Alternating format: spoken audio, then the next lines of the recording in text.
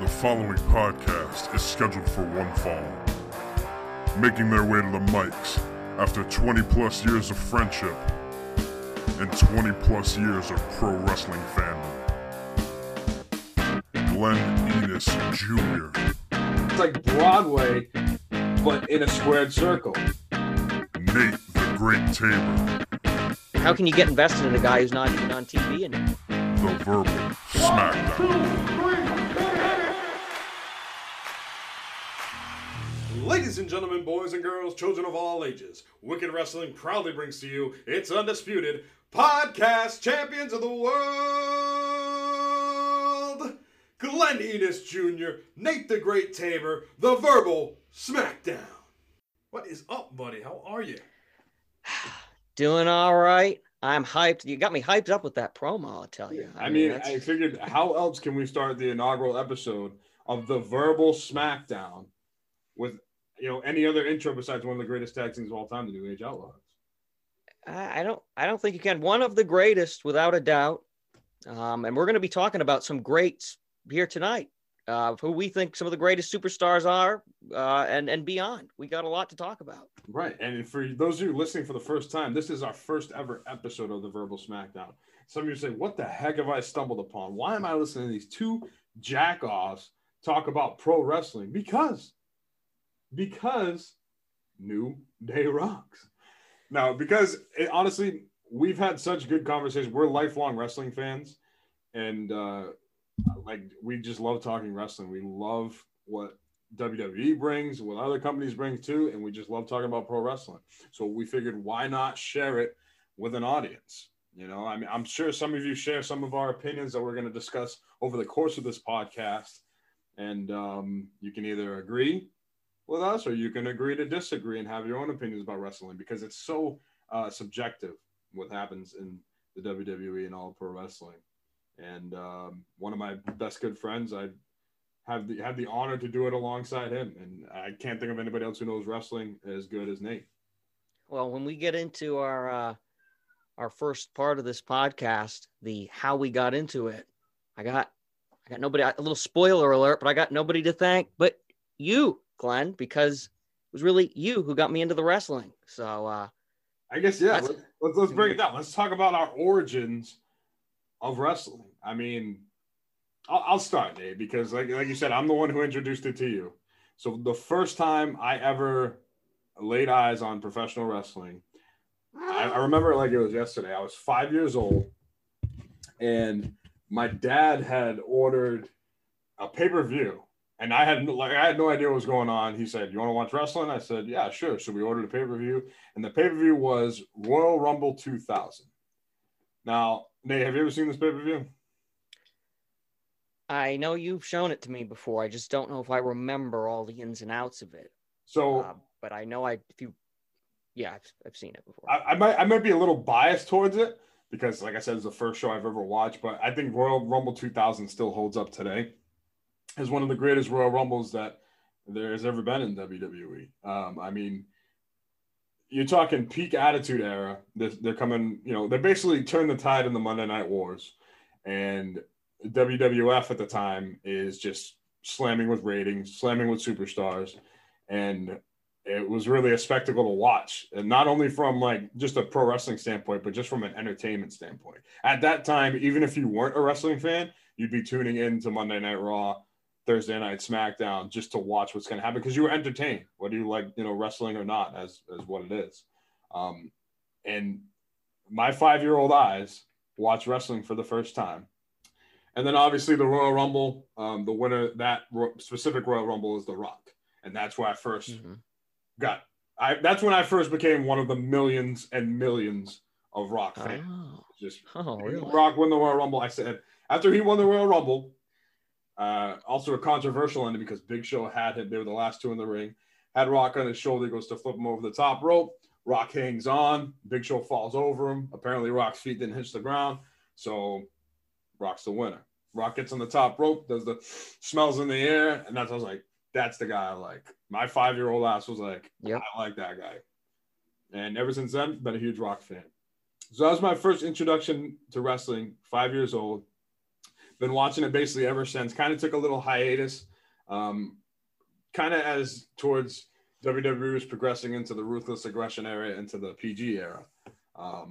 But that's my origins of wrestling. So I've been, 25 years old, been a wrestling fan for 20 years now. So Nate, let's hear. You've heard enough of my background. Let's go about what do you think? Well, you said something that really I connected with, and it's funny that your first experience watching wrestling, you connected with your favorite wrestler of all time, which is what happened to me. We'll get into that. But the thing that you said that connected with me was it was almost like the entertainment was separate from the wrestling, because it had those other elements, whether it's like the storylines, the characters. And that's what I always loved about it, because when I was first watched wrestling in 2004, but before that, I didn't really like it. And I had never seen it before, but I had heard about it through you, Matt, and some other friends in elementary school or whatever. And I was always put off by it. I didn't understand it. It was kind of like, and then I saw started seeing like these Jim White videos that you guys were going crazy over, laughing about. And I was like, oh my God, this is even worse than I thought when I saw those. Pause for a second. Please don't tell me your first introduction into pro wrestling was Jim White videos. Besides, I think like you guys talking about it, that was like the first, not obviously there's no matches or whatever, but it was like my first WWE seeing that. And I was like, oh my God, this is awful. Like, this is so screwed up or whatever. But for those listening who don't know who Jim White is, no, it's Tim White. Oh yeah, Tim White. I'm sorry. Tim White was a referee for the WWE at the time. He ended up getting hurt in the match, and then he stopped refereeing after that. But after his referee career, he used to just come on certain shows and have certain promos with superstars, and he would basically find a way every week to kill himself, like to off himself in the most inhumane way possible. And I don't know why this was a thing, but like we said, it's just entertainment. So go ahead. But that being the first thing that opened your eyes to pro wrestling is fascinating. Yeah, and I was really, and then I saw SmackDown one night as kind of like, I probably would have watched it before 2004 and then joined you guys just to see what it was all about. But I remember my mother was always like, okay, it's time to go to bed now. Raw comes on late. I think SmackDown wasn't available to me until it went on like the UPN network or something. It was on some weird channel that I couldn't even get. I think it started on UPN, then it went to like the CW or something. Yeah, that's it. Yeah. And I was in that same boat too, because like I never really watched Raw like in my younger years as a kid because it was on at 9:00. Couldn't stay up that late. So SmackDown was my pride and joy and what I watched every time. But go ahead. No, please. But I turned on SmackDown one night. I think it was it was like right at the end, and it was JBL defending the WWE Championship against Eddie Guerrero in the steel cage.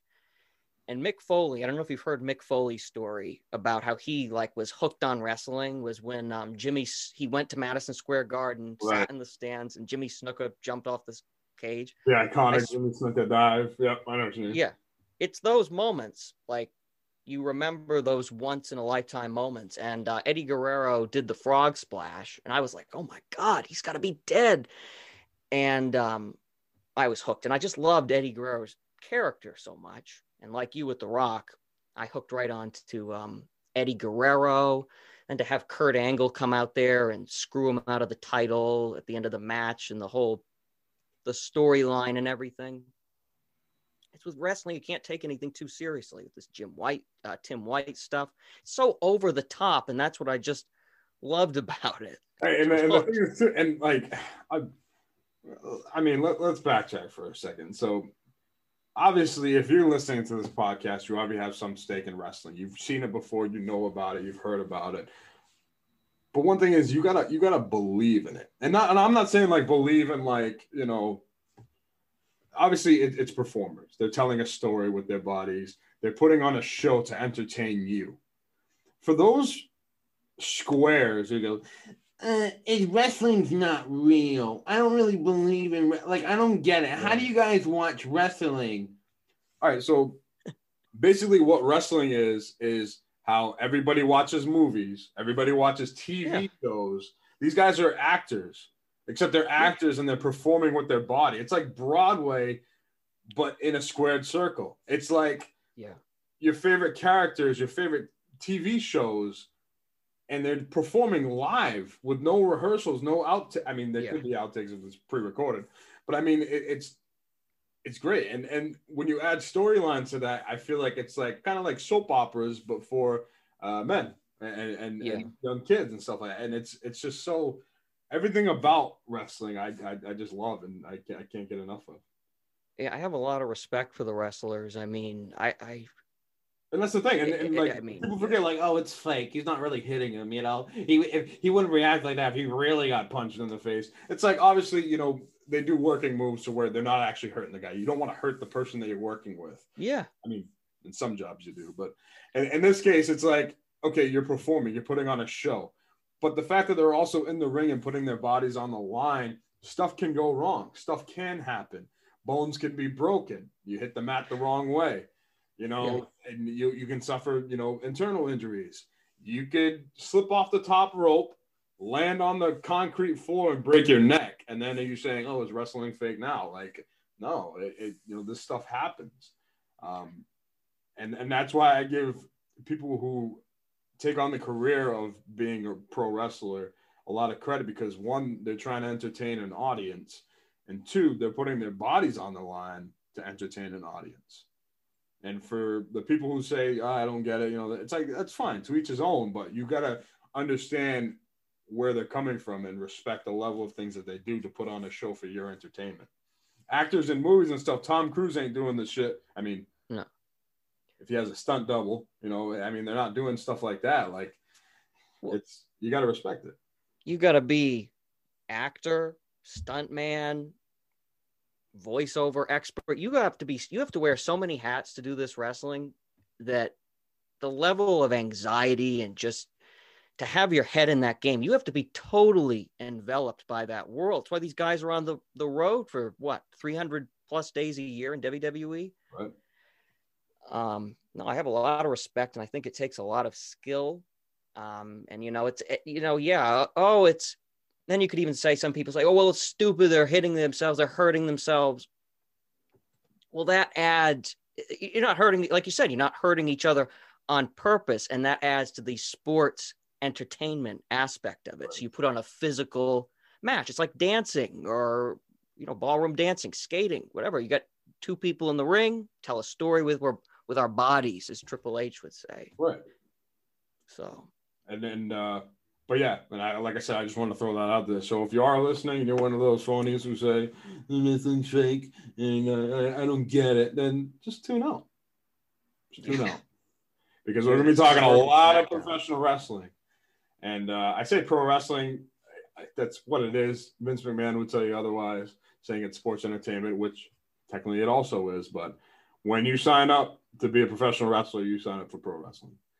But yeah. Let's move on. I mean, those are our origins of wrestling. So I said my favorite was The Rock growing up. Obviously, as I continue to watch, The Rock left. He's gone and done bigger things. I was a huge John Cena fan growing up as well. Right.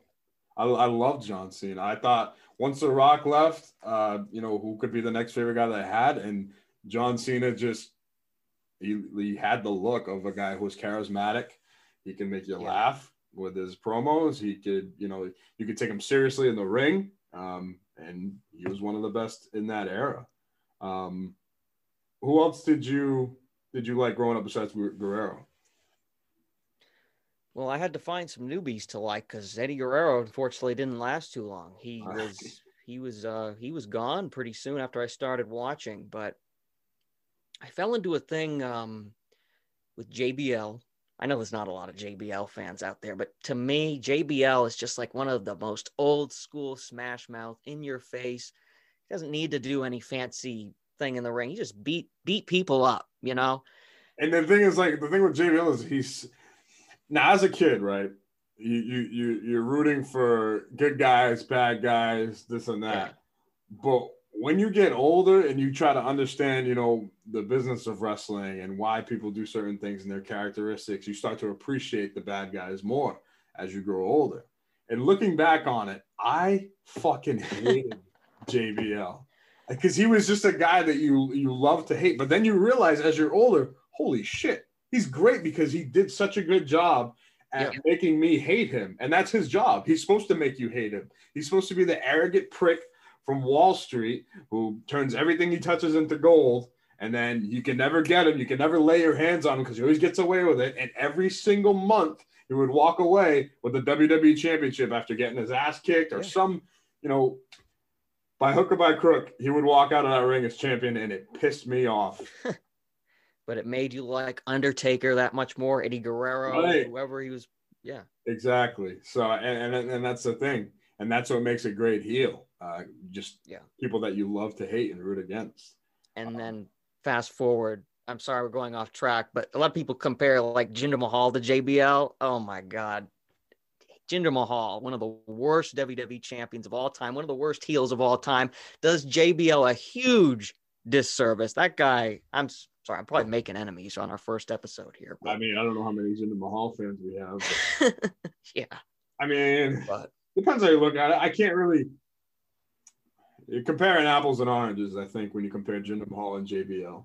Well, that's what I'm saying. Right. I think they were both good in their own unique ways. I think JBL is obviously better, better mic skills, this and that. What that whole Jinder Mahal title run, like what they were trying to do, I respect it, but it's just like it was just weird. It was weird timing. Like it didn't fit.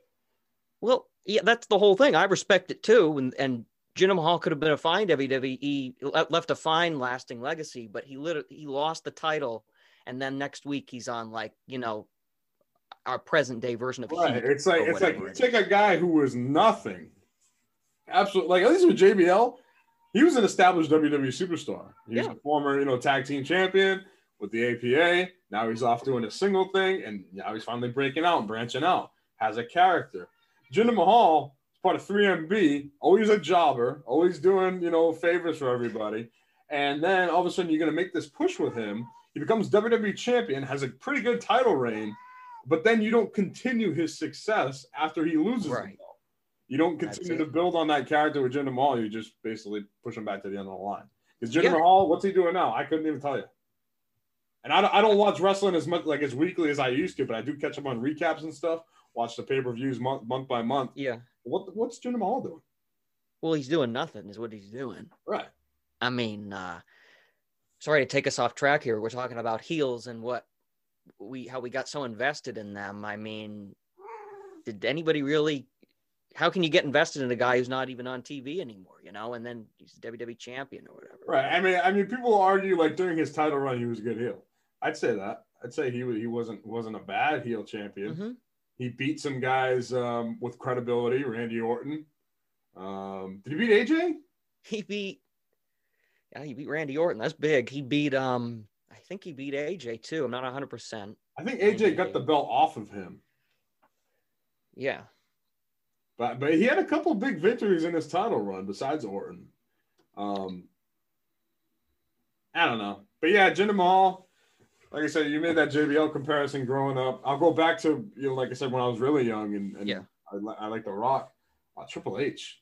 Triple H was basically the opposite of what The Rock was. Everything I wanted The Rock to do, Triple H would, do the opposite. And that's what made him such a good heel. And as a kid, I fucking couldn't stand Triple H. And even as he progressed, as his character progressed going into Ruthless Aggression era with Evolution, you just hated Triple H. Because when he faced The Rock and when they feuded, they had great matches. But every time Triple H won, it was because some bullshit thing that happened.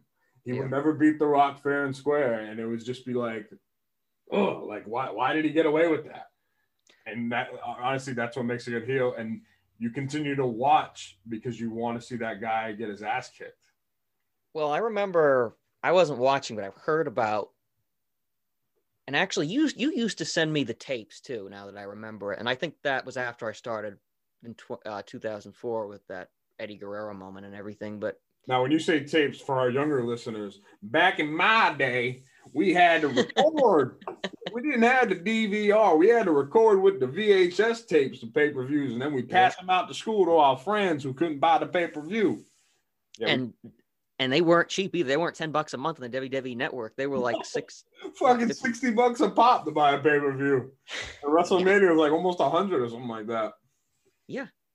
But yeah, oh my God, those are something else. Kids today don't know how easy they have it with the WWE Network and everything. But yeah, no, go ahead. As far as you said with the tapes, sorry. I remember WrestleMania 21, Triple H. That was kind of the big, if I'm not mistaken, that he felt like Batista, and that was his big loss after a long few little while, like big singles loss. I know he had the triple threat with Shawn Michaels and but and who we can talk about him. Hey, we can talk about him on this show. Hey. Yeah, of course. I'm just joking. Chris Benoit, Shawn Michaels, Triple H, triple threat. I think Triple H was the one who tapped out, but it was like the Triple H show for a while there. Wasn't it? Like all Raw episodes of Raw would be like literally beginning segment Triple H, middle segment Triple H, end it with Triple H, backstage. And the thing was with Triple H when he was at Evolution, and this might have been Triple H in his prime. I'm going to say this right now. Evolution Triple H was Triple H in his prime. Why? Because he was that heel who showed up on Raw every Monday, gave his 2 cents about what he's going to do to this guy, blah, blah, blah. Never fucking wrestled on Raw. If you wanted to see Triple H wrestle, you would have to buy the pay-per-view, which brought in viewers because you'd want to see Triple H lose to Goldberg, to Kane, to Randy Orton when he feuded with him after. Like, you wanted to see him lose, and you'd have to buy the pay-per-view because he wouldn't wrestle on Raw. He would handpick people from Evolution to go fight his battles for him, and that was the most frustrating thing in the world. But yeah, I mean, you're right. Raw at that point when Ruthless Aggression era first started, it was just all Triple H. Like Triple H carried Raw. And the thing was, like I said, I couldn't stay up to watch Raw on Mondays. So my grandmother, it's funny, she watched wrestling because I watched wrestling. She would get hooked into it. So she'd be watching Monday Night Raw. I would watch SmackDown. And whenever I see her over the weekend, we talk about Raw and SmackDown, but she would give me the insight of what happened on Raw because I couldn't stay up to watch it. Oh, that's cute. So I was able to watch SmackDown. SmackDown at the time was at peak performance. You know, you had Eddie Guerrero, Kurt Angle, Brock Lesnar, John Cena, you know, like all these guys, and they're just having great matches, good storylines too, to go along with it, while Raw was more like slow paced, not as good at action, but it had Triple H. It had bigger stars, you know, Kane, this and that. And she would just give me a recap. She's like, oh, that damn Baptista. She used to call him Baptista instead of Batista. That damn Baptista always fighting Triple H's battles for him. And I can't stand Eric Bishop. Eric Bishop, she used to call him instead of Bischoff. Bishop. Yeah. And it was just, I mean, it's just good times. And it's funny to think about now because Evolution, Triple H, and how good of heels they were just got under your skin as a kid. And like I said, looking back at it now as adults, like you give them so much credit and respect for what they did, you know, growing up with storylines. Yeah, they really Triple H, like, and it's similar with Triple H with, I guess, JBL or any of our all-time favorites growing up is the characters. They hit the nail on the head with bringing out their characters. Like I can really picture Triple H being a real jerk like this. You know, it's not like he's trying to be something he's not. And I think that's a little bit of maybe the problem with today's wrestlers. But anyway, let's talk about that. I mean, like we talk about growing up as kids and obviously seeing this stuff, and we were hooked on it.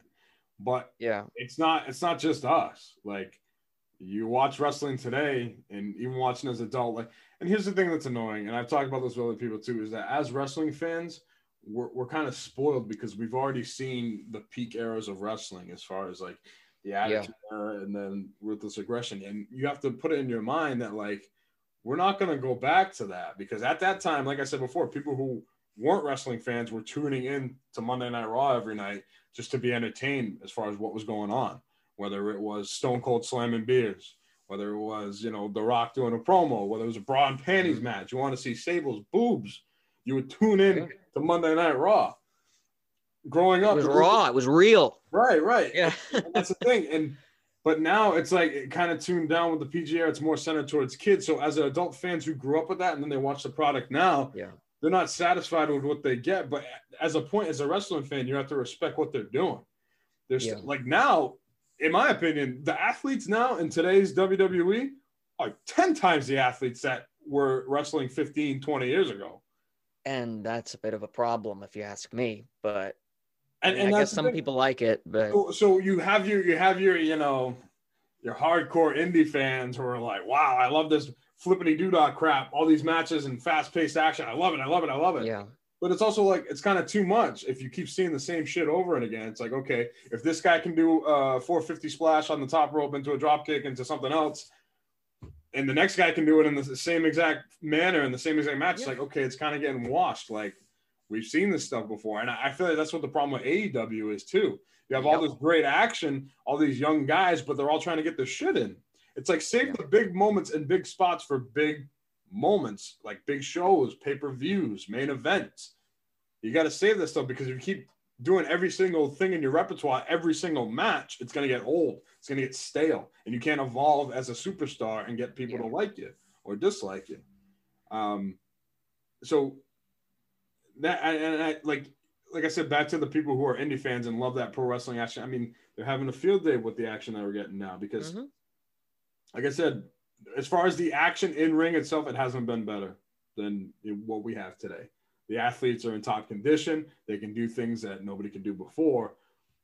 But is the storytelling better? No, absolutely not. Because you don't have characters like a Mr. McMahon, like a Stone Cold Steve Austin, like a Triple H, like an Eddie Guerrero. Like the characters today are so still. And there's a handful who are good, who do cut good promos.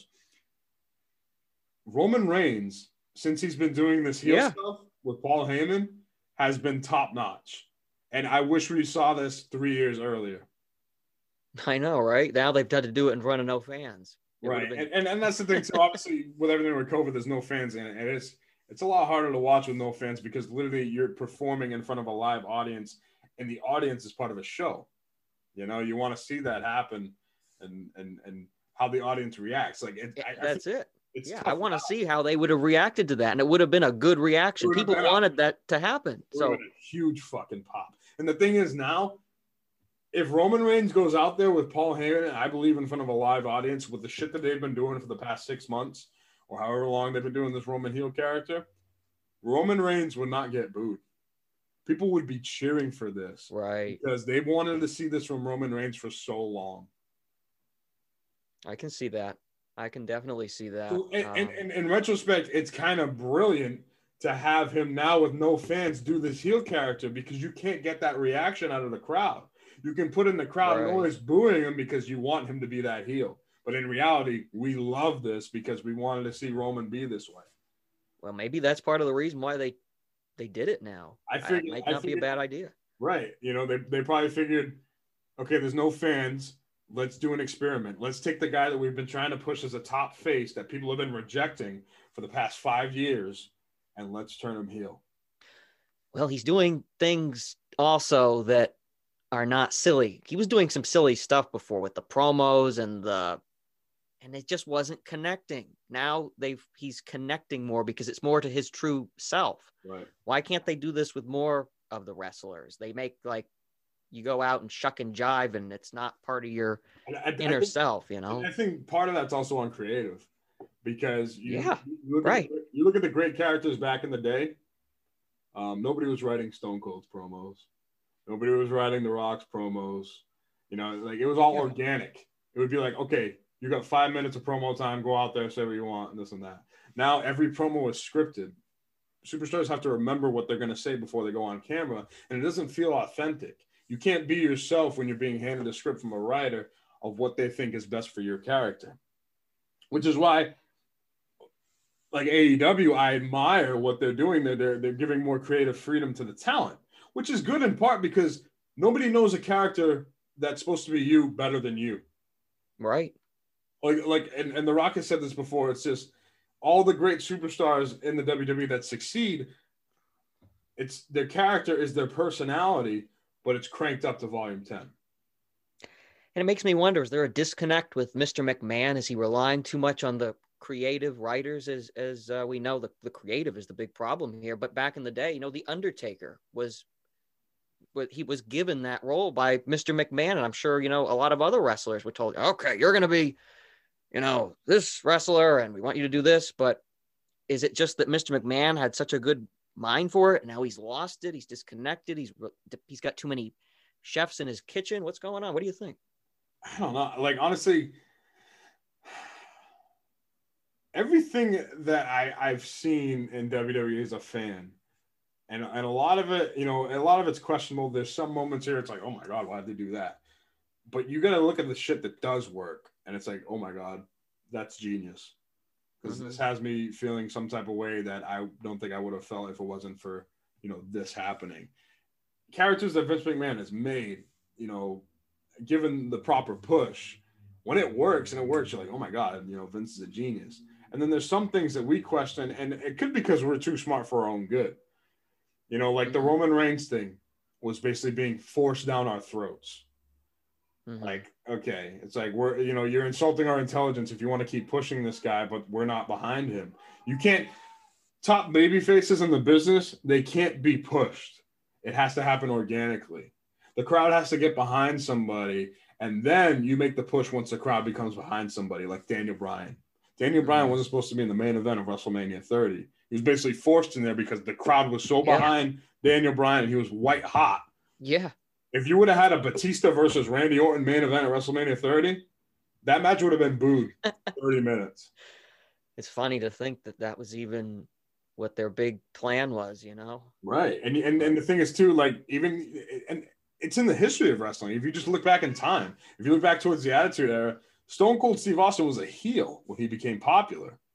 But people got behind him because it was different. They were sick and tired of the old Hulk Hogan, say your prayers, eat your vitamins. This guy's badass. He kicks ass. He doesn't give a shit what people think. I like this guy. And now people started getting behind Stone Cold Steve Austin. And at that moment, the business was shifting. It was like you wanted to root for the cool badass. The NWO was popular in WCW. In WWE, you had Stone Cold Steve Austin. You had DX, Degenerates. These were guys that you could get behind and cheer for because it was different from what you saw before. And that's the thing with wrestling. It's kind of similar patterns in different eras, but you just have to kind of feel what your audience is thinking. And that's why I think they made the mistake with Roman Reigns, is because Roman Reigns was hot with the Shield. With the Shield, they were hot. They could have kept the Shield going for a little bit longer, and I feel like they broke him up too soon. They wanted to establish Roman as the guy, and I don't think he was ready to be that guy yet because the crowd energy wasn't there as a singles competitor. No. And I don't think they're striking out as bad as they did with Roman Reigns then with guys now. I think it's been pretty good lately. I mean, of course, you're never going to have, or you don't have the level, you're never going to have a perfect roster. I mean, like back in the day, we had Brock Lesnar, John Cena, like you said, Eddie Guerrero and everybody. But I would put that Ruthless Aggression era roster against any roster in WWE in history. Yeah.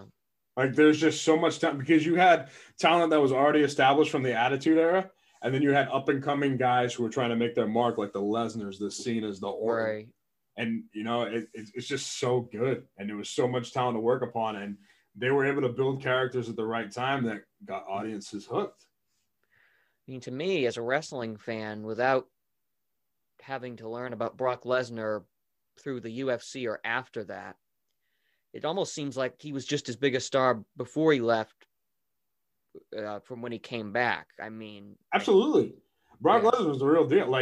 If I'm going to say this, this might be considered a little blasphemous. If Brock Lesnar doesn't leave the WWE, I don't think John Cena is the face of the company.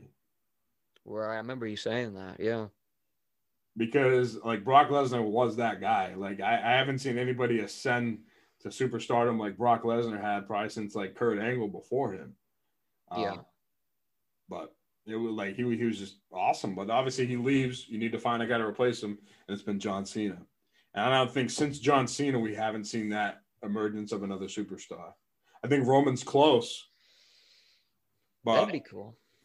You know, I mean, we're wrestling fans. We want the best. I don't want to poop on this generation or say, this is never going to be as good as it once was or whatever. I think that it can be just as good in its own way, but they got to find those right guys. And maybe Roman Reigns is one of those guys. Keith Lee, I mean, is another up. Right. I like Keith Lee a lot. Yeah, he's good. I'm kind of jumping the gun here, but there's some other wrestlers that I got my eyes on, but like who? Well, I think Big E has some potential, but I'm waiting because he's been on the roster for a long time, and he's still doing the same. Even after he's broken up from the New Day, he's still kind of the fun-loving. I want to see Big E get intense. I want to see him beat the hell out of somebody. You want to see Big E Langston. Yeah, Big E Langston. I mean, I remember Big E Langston, and he was more of Dolph's sidekick even for that. In NXT, and I haven't seen most of his clips, but what I've heard in the story of him is in NXT, I think he was I don't know if he was one of the first champions, but he was NXT champion, and he had a pretty good character. And the thing is, you see the charisma. You've seen it over the past how many years with the New Day. He's got what it takes. He's got the physical tools too. And he can be that guy. And I think right now what they're doing on SmackDown, breaking up the New Day, they're priming Big E for a future run. Right now he's Intercontinental champ. They're giving him this time with Sami Zayn to see okay, how does he handle doing this? Can he take it a step further? And then we're gonna see if he can do it. I think they tried doing that with Kofi Kingston. Part of because the people wanted it, but part of it was can Kofi hold his own? And 5 seconds. That's all it took with that F5. Yeah. It sucks, but you look at, because part of it is the title doesn't make the man. The man makes the title, in my opinion. You can put the title on somebody, but just because you put the title on him doesn't mean he's got that prestige now. And I love Kofi. Kofi Kingston's a man. And he had his run up to WrestleMania 35 and becoming champion. It was awesome. It was all organic, like that Daniel Bryan feel. That's what I was going to say. They tried to capture that magic of Daniel Bryan again. Right. Yeah. And then you let him hold the title. He had some good return matches, but it was okay, is Kofi Kingston the best option to have as the face of the company and WWE champion? And I think they saw past it, especially ushering the new SmackDown on Fox. You're going to have Kofi Kingston lead it. You're going to have Brock Lesnar.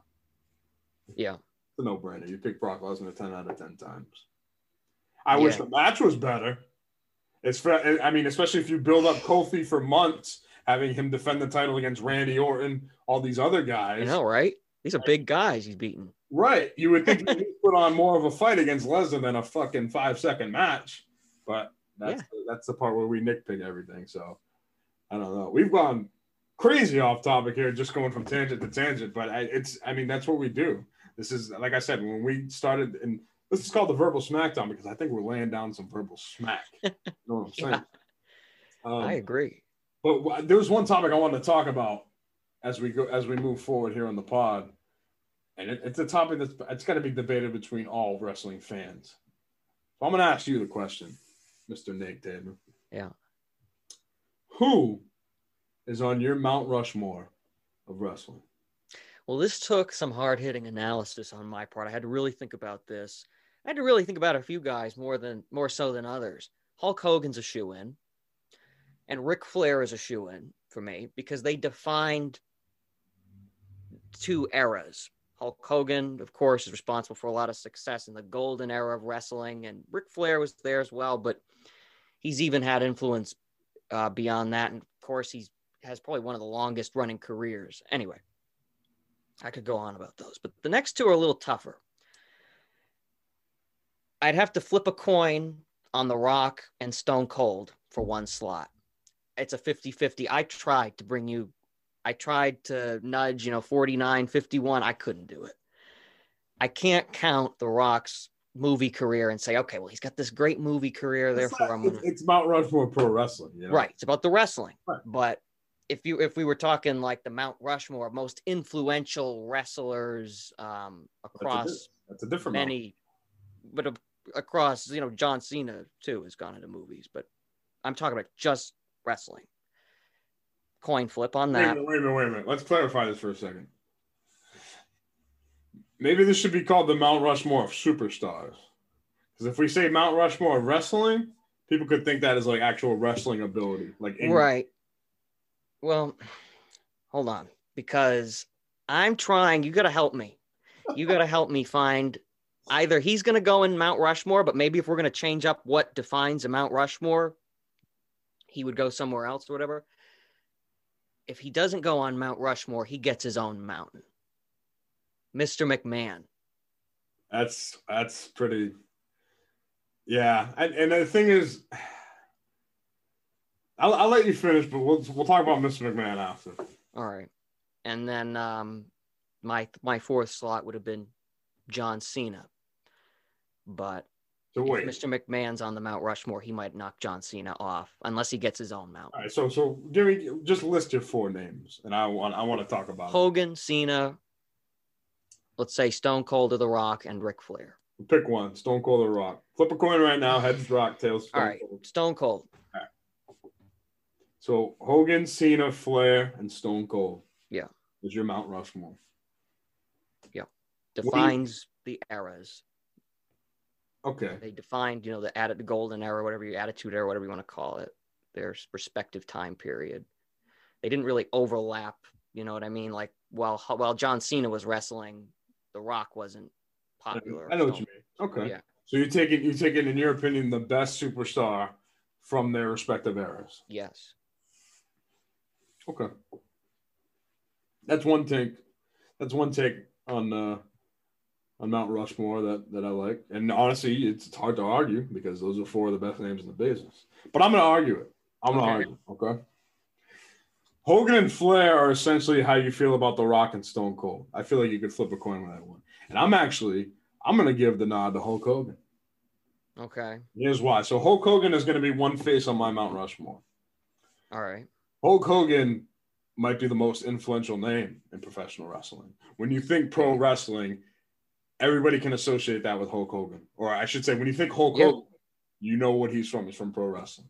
Whether you're watching the 80s and Hulk Hogan. So the generation before us, Generation X, if you will, they grew up rooting for Hulk Hogan, watching Hulk Hogan. They grew up saying their prayers, eating their vitamins because Hulk Hogan was the guy in pro wrestling. He was essentially the 80s version of John Cena. Yeah. That alone would be enough to put you on the Mount Rushmore of pro wrestling, of his popularity, transcending the business, Americanizing it, making it global. People forget Hulk Hogan not only dominated the 80s, but the 90s as well in WCW. And he did it as a heel. A heel. Yeah, it was. So here's the thing. You're so charismatic being Hulk Hogan. You transform one company into, the leader in sports entertainment, the WWF. Then you go to another company in WCW who's up and coming. They've been struggling for a while. They sign you, the biggest name in wrestling, and now you're the forefront, the face of that company. And you get basically bring pro wrestling to new heights that it's never seen before as a heel. And the NWO world, creating one of the greatest factions. That's why I put Hulk Hogan on the Mount Rushmore of sports entertainment. Yeah. Because he's charismatic, definitely not the best in ring. And I've, between all the wrestling podcasts I've listened to and stories I've heard about Hulk Hogan, he's probably self-centered, wants to get all his shit in, whatever. You ask Eric Bischoff, he'll say otherwise. But Hulk Hogan is pro wrestling. He's got to be on the Mount Rushmore. I'm putting him okay. Up. Number 2, I'm putting The Rock.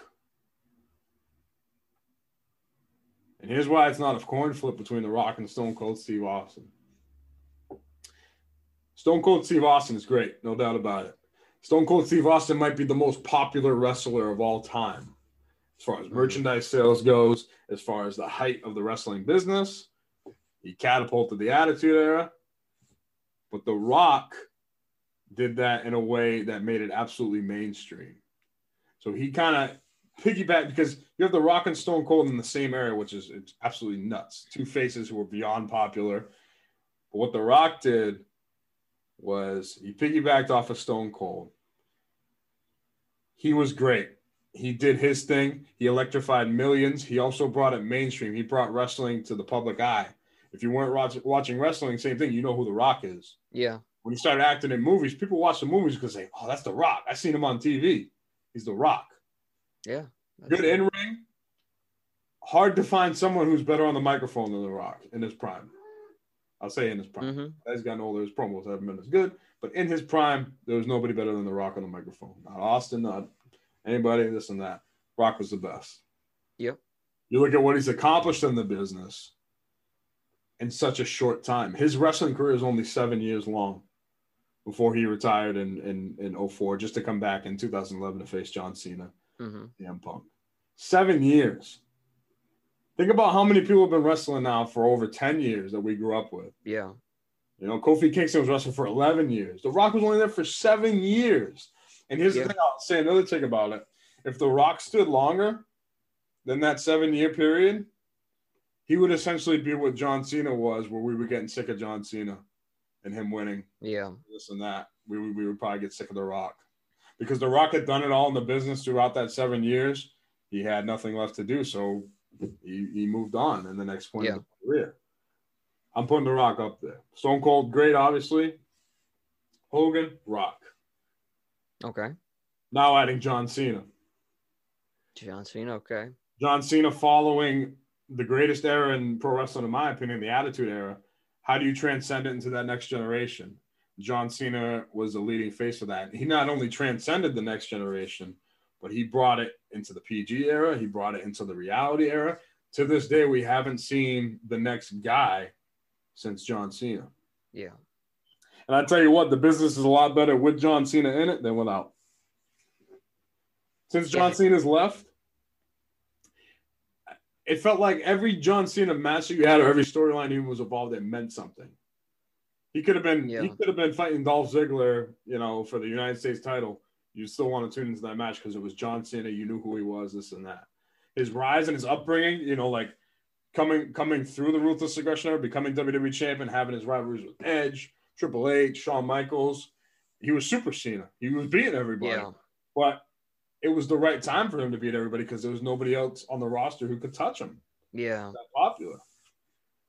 We give it to John Cena, 15 plus years, and as the face of the company, you can't really beat that. And that's how he's Hogan-esque. And he did it all as a face, which is crazy. But because he could be a heel. He started out as a heel. And like I said, that's how people organically got behind him. Yeah. On the switch. 3 out of 4 faces, Hulk Hogan, The Rock, John Cena. The last face on that wrestling Mount Rushmore might surprise you, but it might not. I'm going to go with the greatest character of all time in professional wrestling, The Undertaker. Yeah. I like that. It's got to be, and the thing is, you look at Undertaker, and obviously he was never the face of the company at any specific moment when he was in the 1990s. You know, there were superstars like Austin and Rock who were ahead of him, but he's the cornerstone of the WWE. Yeah. The Undertaker, there hasn't been a greater character than The Undertaker, and how he's evolved his character over 30 years now.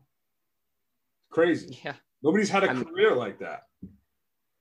He came close to being on my Mount Rushmore, but and everything he did, and like how he for so long, and now it's only gotten to the point where he's finally like on interviews and talk shows, he's opening up about it. But for so long, he kept, you know, kayfabe, like he was his own.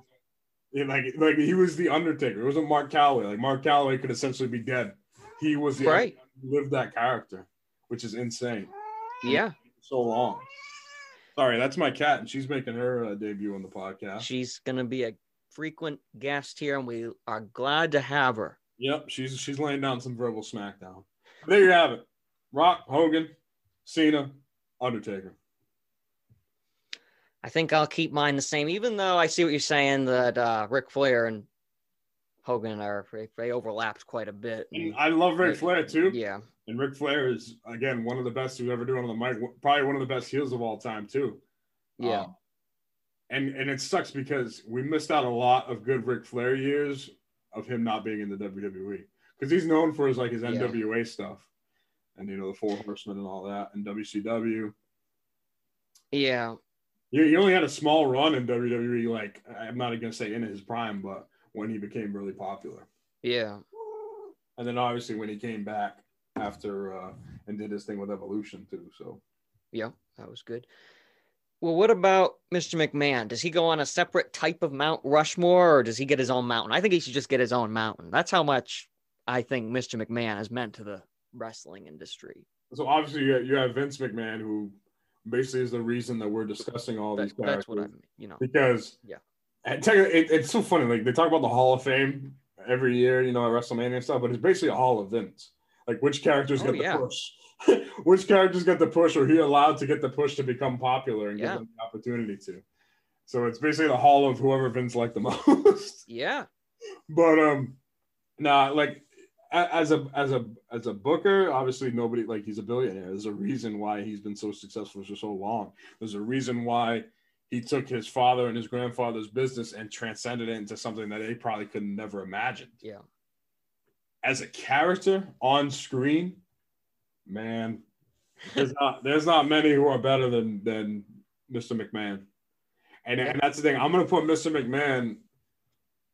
We're gonna do this down the road, but if I'm gonna make a heel list of top greatest heels of all time, Mr. McMahon's gonna be number one. Yeah. And the thing is, he didn't even wrestle most of the time. He came in the ring a couple times with Austin here and there, but just him and the stories that he told with his character as the boss, the evil boss. You wanted to see, Stone Cold foil his plots, this and that. He always had you thinking. Like, he was just the perfect guy that you love to hate. Yeah. And I think that's what makes him great. So I respect what you're saying, having him on his own mountain. Yeah. Just Mr.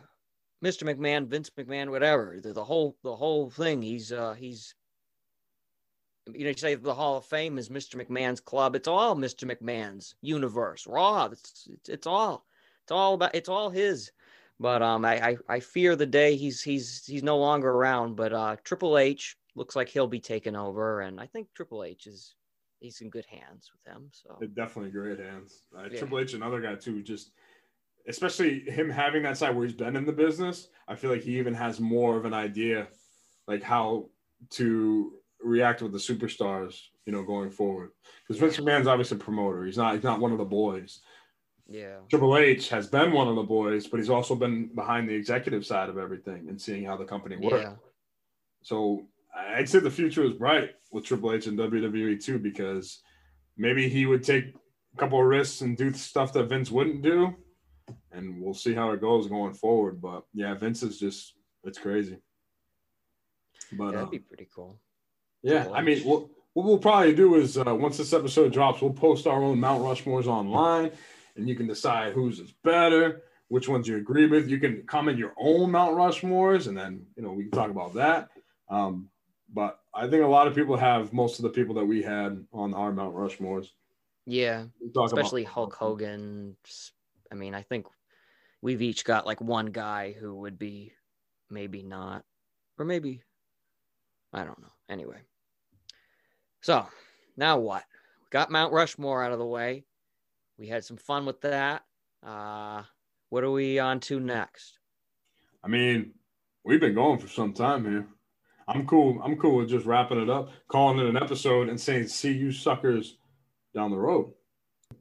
And we don't want to spoil our audience. We want to keep them coming back for more. You got a little taste of the Verbal Smackdown. You got some insight about how we think and what to expect down the line. And that's the plan. Like I said, I wanted to make this podcast just because I've always thought we've had good conversations about wrestling. Yeah. And the goal is now just to keep the topics going. So down the road, we'll I'd say every episode we'll discuss different topics, whether it's a wrestler, whether it's a show that we want to talk about, and just give our takes on it, debate certain things as far as stuff that's happened in pro wrestling, and then we'll go forward from there. Right now, I mean, we have, I guess I can plug our Twitter account that we just started. It's at verbal_SD. SD standing for SmackDown. So the Verbal Smackdown's on Twitter. You can give us a follow. We're going to be posting stuff on the account, basically wrestling stuff. And then If you want to follow us, this podcast will probably be posted on SoundCloud. We're hoping to get up on Apple Podcasts too. If you have an iPhone, if you have an Android, we're trying to get on Spotify as well. Nate, where can they find you on Twitter and Instagram and any social? I think it's called @Nate's Take. I think that's what I called it. I don't really, I don't post much now, but I guarantee if you start following me, I will dazzle you with amazing tweets, and also I'll come right out of the woodwork for you. So, I mean, you can follow me at Glenn Jr. That's GLENNJUNYA on all socials, Instagram. So I think that's my Snapchat too. Instagram, Snapchat, and Twitter. Nate, we got a YouTube channel coming up soon. Yeah, I'm looking to put up little snippets of the podcast, this, that. Some promos that we could have for the future coming up too. Like I said, this is a work in progress. This startup, we're trying to get some sort of a wrestling following. If you enjoy watching wrestling, talking about wrestling, this is a podcast for you. It's just a couple friends talking about what we like, and that's pro wrestling. Anything you want to say to the listener? No, I'm good. I've laid the verbal smackdown. I'm done. I'm good, man. That's pretty good. I've laid it down. All right. We will see you later. See ya.